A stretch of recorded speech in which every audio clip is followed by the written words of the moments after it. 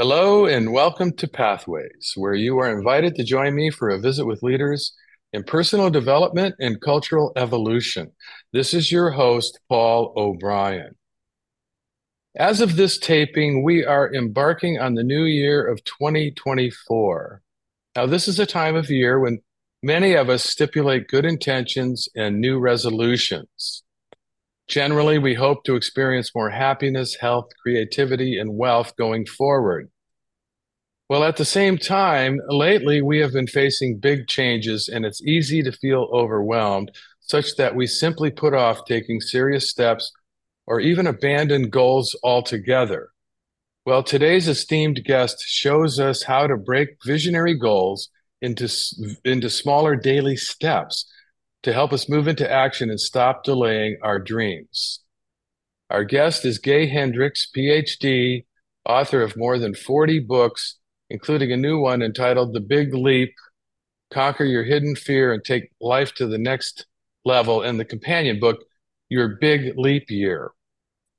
Gay is the president of the Hendricks Institute and has been a leader in the fields of relationship transformation and body-mind therapies for more than 45 years. After earning his doctorate in counseling from Stanford, Gay served as professor of counseling psychology at the University of Colorado for 21 years.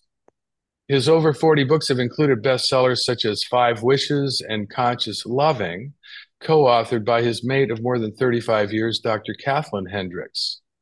Their work is often used as a primary text in universities around the world. In 2003, Gay co-founded the Spiritual Cinema Circle, which distributes inspirational movies and conscious entertainment to subscribers in 70 plus countries. In addition to his work with the Hendricks Institute, Gay is currently continuing his new mystery series that began with the first rule of 10. Hello, Gay, and welcome to the Pathway Show. Thank you very much, Paul. And I'm really happy to be back on the airwaves with you again. It's been quite a few years, but I remember with great pleasure talking to your listeners before. Yeah, I remember too. You are great, and we're always happy to have you back. And at the rate that you produce things, we're going to have to do it more often. So now, today we're going to talk about this new book, um, Your Big Leap Year, which is kind of interesting because it's got something for every day of the new year, and this happens to be a leap year. So why don't you tell us what inspired you to do this, and how is the book structured? Yes, well, The Big Leap, when I wrote The Big Leap about 15 years ago, it was instantly popular among two groups of people. One was the kind of the personal growth and well-being folks, and the other was entrepreneurs. It's a widely read book among entrepreneurs, and I get letters every day from startups who require all their new employees to read it. And so I've been really delighted to be able to speak to those two types of people over the years. And one thing, I get a lot of email about the Big Leap, and one thing that people have always asked for is how about breaking it down into a day book, a 365 days of the Big Leap. And so Right. after putting off that for about 15 years, I finally got around to doing it this past year. So the All new right. book will be out any day now. And actually, you don't need to start it on January 1st. It's actually 366 days because this is a leap year. Right. But you can start it anytime you want, even if you don't get it until the middle of the year. You could start on day one. So you're big on helping people achieve their goals and manifest their dreams. And I have a kind of a what might be a really dumb question, but it's very basic. Why are goals important? And is there ever a point when we can stop feeling obligated to set and work towards goals? Yes, I think, well, that's a great question, first of all, and let me approach it from a couple of different facets. One reason that goals are important is I always use the example, you may have been in Amish country or someplace where you saw horses pulling a buggy, or you've seen a Western movie where there are horses pulling a covered wagon. For sure. What you've never what you've never seen in the movies or in Amish country is horses pushing a wagon. And the reason for that is nature has designed it so that they can pull a lot better than they can push. And I use that example because in human terms, it's much better to have a goal out in front of you that you're moving toward rather than being pushed from the past by your old karma and your old deeds from the past. So I say you're either going toward things that are your heart's desire or you're trying to escape from things that your heart can't accept. And so I recommend getting those horses out in front of the buggy because they're much better to say, okay, a year from now, I'd love to be able to love more than I do now. Or a year from now, I'd love to be able to have doubled the amount of discretionary money in my account. Something that's pushing you or pulling you toward the future rather than being pushed from, oh no, I'm scared I'm going to run out of money, or oh, I'm scared I don't have any love in my life. That Right. kind of stuff pushes you from the past. So it's much more easeful and aesthetic and elegant and useful to pull from the future. So that's why I like to put goals out in front. Right. Okay. But that still begs the question of, isn't there such a thing as contentment? I mean, can't we ever get to a point, like when we get old, like me, we can just say, hey, you've done enough. Yeah. Let's try to accept yourself, try to accept reality, let go of being so compulsive about achievement. Yes, I think there's a developmental thing that happens, and that is that at our age, we're in the Hindus have four stages of life. They Right, have right. child, student, householder, and forest dweller. Well, you and I are forest dwellers right now. Mm, We do a lot of meditation and hanging out with people we love and that kind of thing, and we don't clutter our lives with a lot of stuff much anymore. When you're 25, you may want to be manifesting really specific things like a job right, or a house or a car. Later on, when you've kind of gotten all the wrinkles out of your belly, it becomes more holistic kind of intentions like love and integrity and being present and those kind of things. But I think both of them are important. And also, Paul, the best way to manifest what you want is to feel grateful for what you have, to right. anchor yourself in deep gratitude. Then you may say, okay, well, now I want to go and do something else. Well, that's great because it's come out of that space of gratitude. In your book, you talk about how we get in our own way towards moving towards what we want or our heart's desire. And you talk about learning how to go beyond our happiness ceiling. Well, what is that? Yes. Well, one of the things in the original book, The Big Leap, that I come back to a lot in this new book, Your Big Leap Year, is what I call the upper limit problem. And everybody has them. I've had billionaires in this office and I've had juvenile delinquents in this office. So it doesn't matter where you are in the big economic game. What we all carry around inside us are undigested and undealt with issues from our past that cause us to put a limit on how much we can achieve and experience in the present. I call that the upper limit problem. And so, Right, what you and I and people like us have to do is get busy looking at where we trip ourselves up. Is it in the area of money? Do we make some money and then manage to lose it all? Like I've had people in here many times who have done that. Or is it in the area of love and affection or friendship? Like I've worked with a lot of Silicon Valley geniuses that have a big breakthrough at work that makes millions of dollars. Then they go home that night and have the biggest argument with their spouse they've ever had.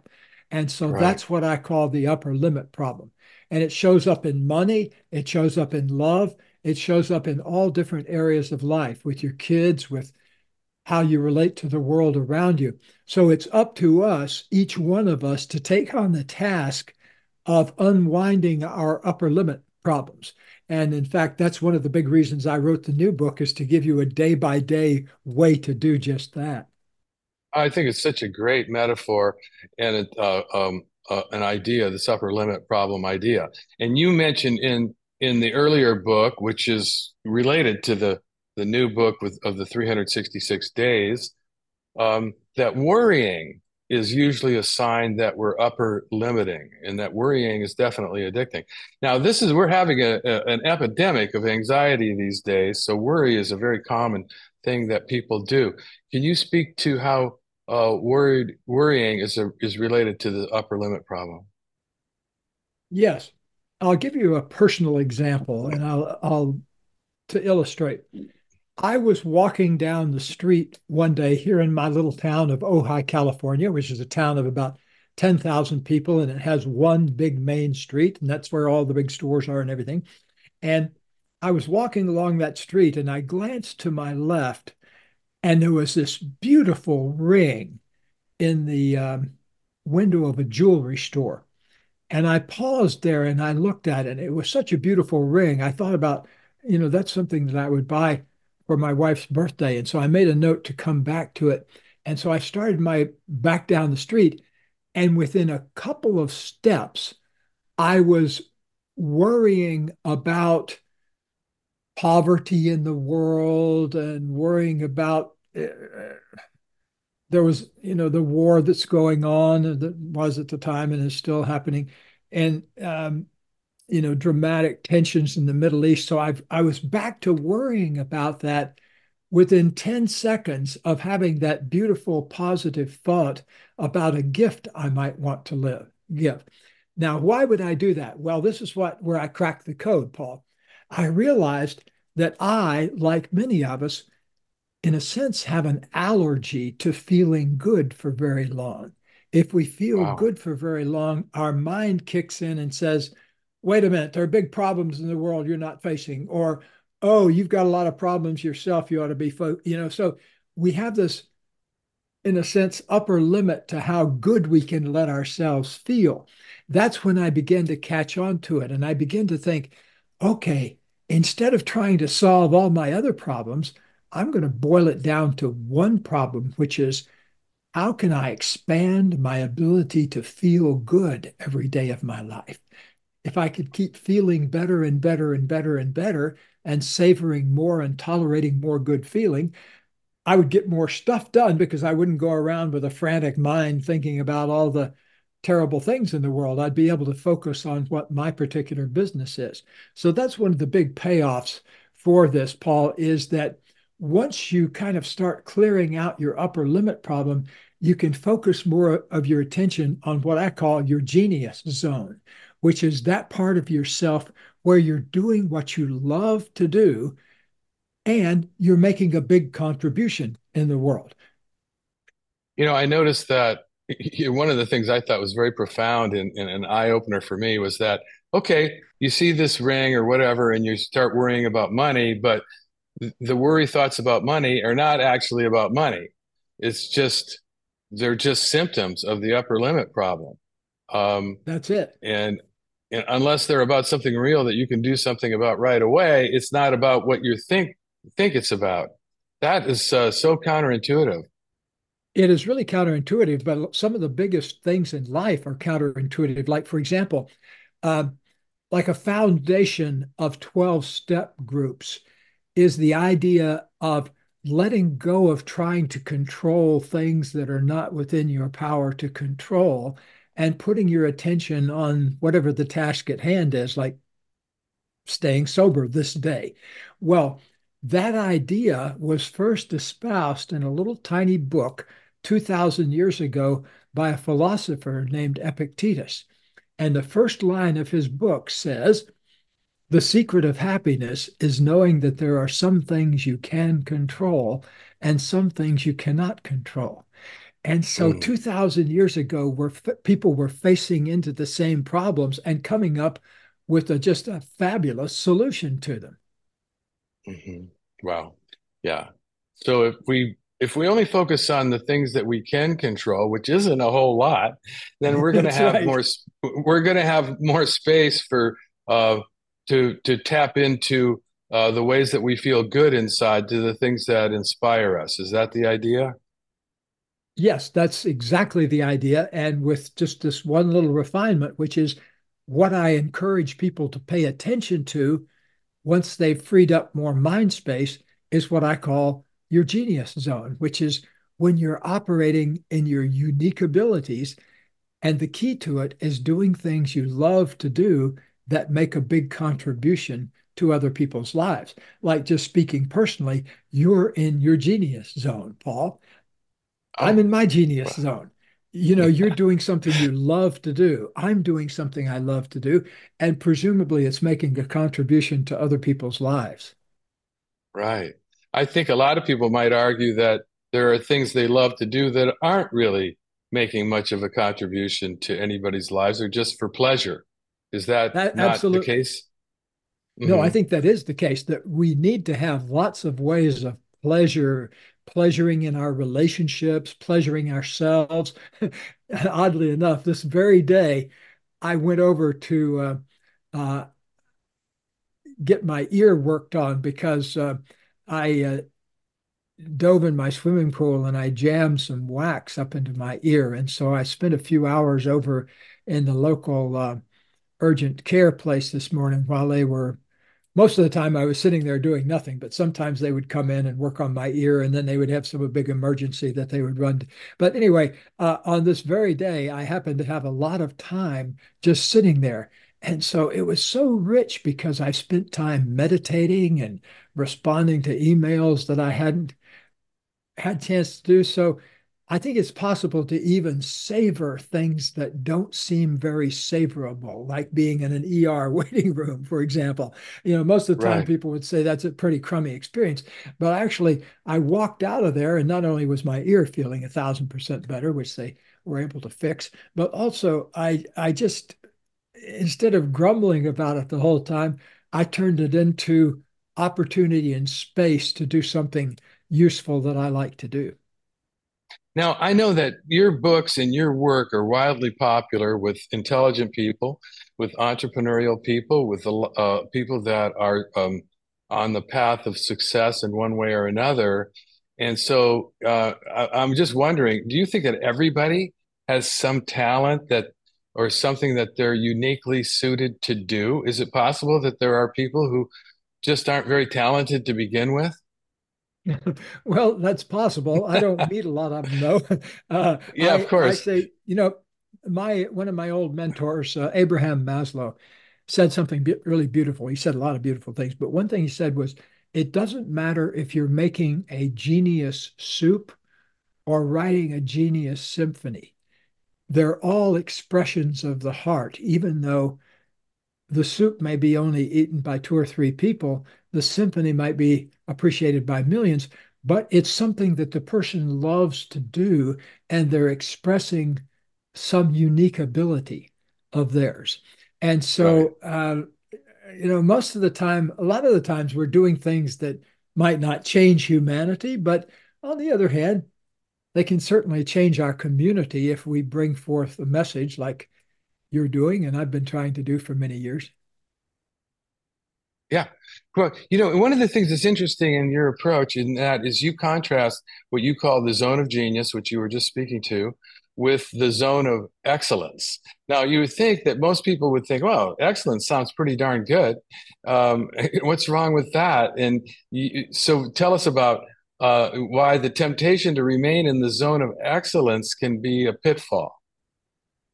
It can be a very big trap. Well, also in the book, I talk about four zones. The zone of incompetence, where you're doing stuff you're not any good at and don't like to do. But surprisingly enough, a lot of people spend a lot of their time doing just that. So get out of that one as soon as possible. The second zone that I really want people to get out of is the zone of competence, where you're doing stuff you are skilled at, but somebody else could do it just as well. Now, Mhm. where many of our listeners will want to really tune is you'll find yourself in your zone of excellence where you're doing things that you're good at, but it has a trap built into it that if you do that for too long, you miss what I call the call to genius. That almost every person who's in the zone of excellence tells me that they have something in them that doesn't quite feel fulfilled. And so what I say that part of us is that genius part, that unique ability, that doing what we love to do and figuring out if we can do it in a way that helps other people. Like in the Big Leap and in the new book, Your Big Leap Year, I talk about something I call the universal or ultimate success mantra. And it's what I say every day of my life and having the background of my life, which is I expand every day in love, creativity, and abundance as I inspire other people to do the same. So that's my life purpose. And every day, that's what I focus on. There are other things I do around the house, like I load the dishwasher. I'm not a genius at that. And I take out the trash on Sundays. I'm not a genius at that, but I do it because it makes a contribution to the whole, to my family and that kind of thing. But 99% of the time, Paul, when I'm awake and moving around, I'm doing stuff that I really love to do. And that's a delicious way to go through life. You Oh, feel for like you're on sure. vacation all the time. Yeah. Wow. Well, you are a great exemplar of what you teach, and that is incredibly inspiring. Now, you'd say that a person can establish themselves in the zone of genius beginning with a modest investment of 10 minutes a day. All right, let's do this. How do you do that? I'll give you a $25,000 answer to that. One of the things we do here is sometimes big corporations send us their CEO or their CFO for a day of intense work. They can only spare one day in their schedule, so they spend all day here from 8:30 or 9 in the morning until whenever they go home that night. And they usually got a jet waiting for them at the airport and they get back on the jet. But here's what happens in that first 10 minutes. They go in a little room. Oh, and the reason I'm saying it's $25,000 thing is that if you spent the whole day with us, that's what the corporation pays. So here's your $25,000 gift. The first thing that person does is we put them in a little room by themselves. There's not even any pictures on the wall or anything. And for 10 minutes, we ask them to just do two things. We ask them to breathe slowly, and then every 30 seconds or so, to float the following question up into their mind, which is, what do I most love to do? And we say, put the hum in front of it, like you're genuinely wondering about it, because wonder is a powerful creative tool. When you're in wonder, you're looking for an answer, but you don't have an answer. So you're in pure creative space. So imagine doing that for 10 minutes every 20 or 30 seconds. What do I most love to do? Sometimes people come out after 10 minutes of that and their eyes are wide open because they realize they know what they love to do, but they haven't been doing it enough. Mhm. And so start with 10 minutes a day. If all you can do in that 10 minutes is just sit there and wonder, what is my true gift in life? What is my true genius zone activity? What is my unique ability? Ask yourselves those big questions and let nature itself, with its creativity, provide the answers. Well, we've just been having such a great time. It's amazing how fast time flies, and we only have a minute or two left. And there's so many things we could talk about. But you say in the book, no matter how brilliant we might be at making money or making music or making soup, we are all amateurs when it comes to feeling and expressing love. And one of the few in-depth studies ever done on the relationships of successful people, they found that 80% uh, had unsatisfying marriages and long-term relationships. How do you explain that? Well, I explain it with the upper limit problem because so many people, and it's also, Paul, what you focus on because, you know, sadly, I've walked down the halls of many, many big companies with the CEO when we've been going around and they've been introducing me and so on. And it's so true that you get what you focus on. I've had so many of those folks say, it's no wonder my marriage is completely upside down because all I do is work. All I think about. I had one fellow say, what do I have to offer a woman, or in this particular case? They were in the middle of a divorce, and he says, I work all day, and then when I go home, I think about work all night. And so, anyway, I'm saying that it is a serious problem, and it's because of what people's priorities are. And it's also because the upper limit problem suggests that we all have an allergy that we need to overcome to letting ourselves feel more love and give more love. So we're bound to notice the upper limit problem popping up somewhere or other. It seems to be kind of baked into our cultural conditioning somehow. Yeah. Yes. Well, I want to thank you so much for being on the show. Hey, one last thing. You mentioned in the book your wife loves mystery novels, and I'm wondering, did this have impact on your development of a mystery series? I think so because actually, the first thing that happened, I thought I want to write a mystery novel that Katie would like to read. Yes, so that's a Uh-huh. very interesting. Okay. I never thought of that before. I appreciate you for pointing that out. Oh, that's awesome. Hey, Gay, you are awesome. There's so much more we could explore, but we actually have run out of time. And I want to make sure before we go that I tell you, our listeners about your website, which is www.hendricks.com. And I want to recommend the book, The Big Leap. And for those who may have tuned in late to Pathways today, this is your host, Paul O'Brien, author of Intuitive Intelligence, a book that shares the theme of Pathways, which is personal and cultural evolution. Now, don't worry, you can play and or share this interview whenever you want via the internet or as a free podcast, and I'll tell you how in a minute. Today, we've been visiting with Gay Hendricks, author of The Big Leap and the new book, Your Big Leap Year. Highly recommended. I'm getting so much out of it, and I'm probably going to get a lot out of it for the rest of the year. And I want to say thank you to all of our listeners for tuning into Pathways, which is broadcast and streamed on the internet at www.kboo.fm every Sunday morning at 8:30 USA Pacific Time. But even better, podcasts of today's show, which you can listen to and forward to others, are available for free at divination.com. That's spelled DIVI nation.com, as well as via iTunes, Paulo's YouTube channel, and other free podcast servers. Well, this is Paul O'Brien reminding you to tell your friends about Pathways Radio and podcasts. And thanks again to Gay Hendricks. Thank you, Gay, and to all of you listeners for tuning in and being a part of the Pathways conversation.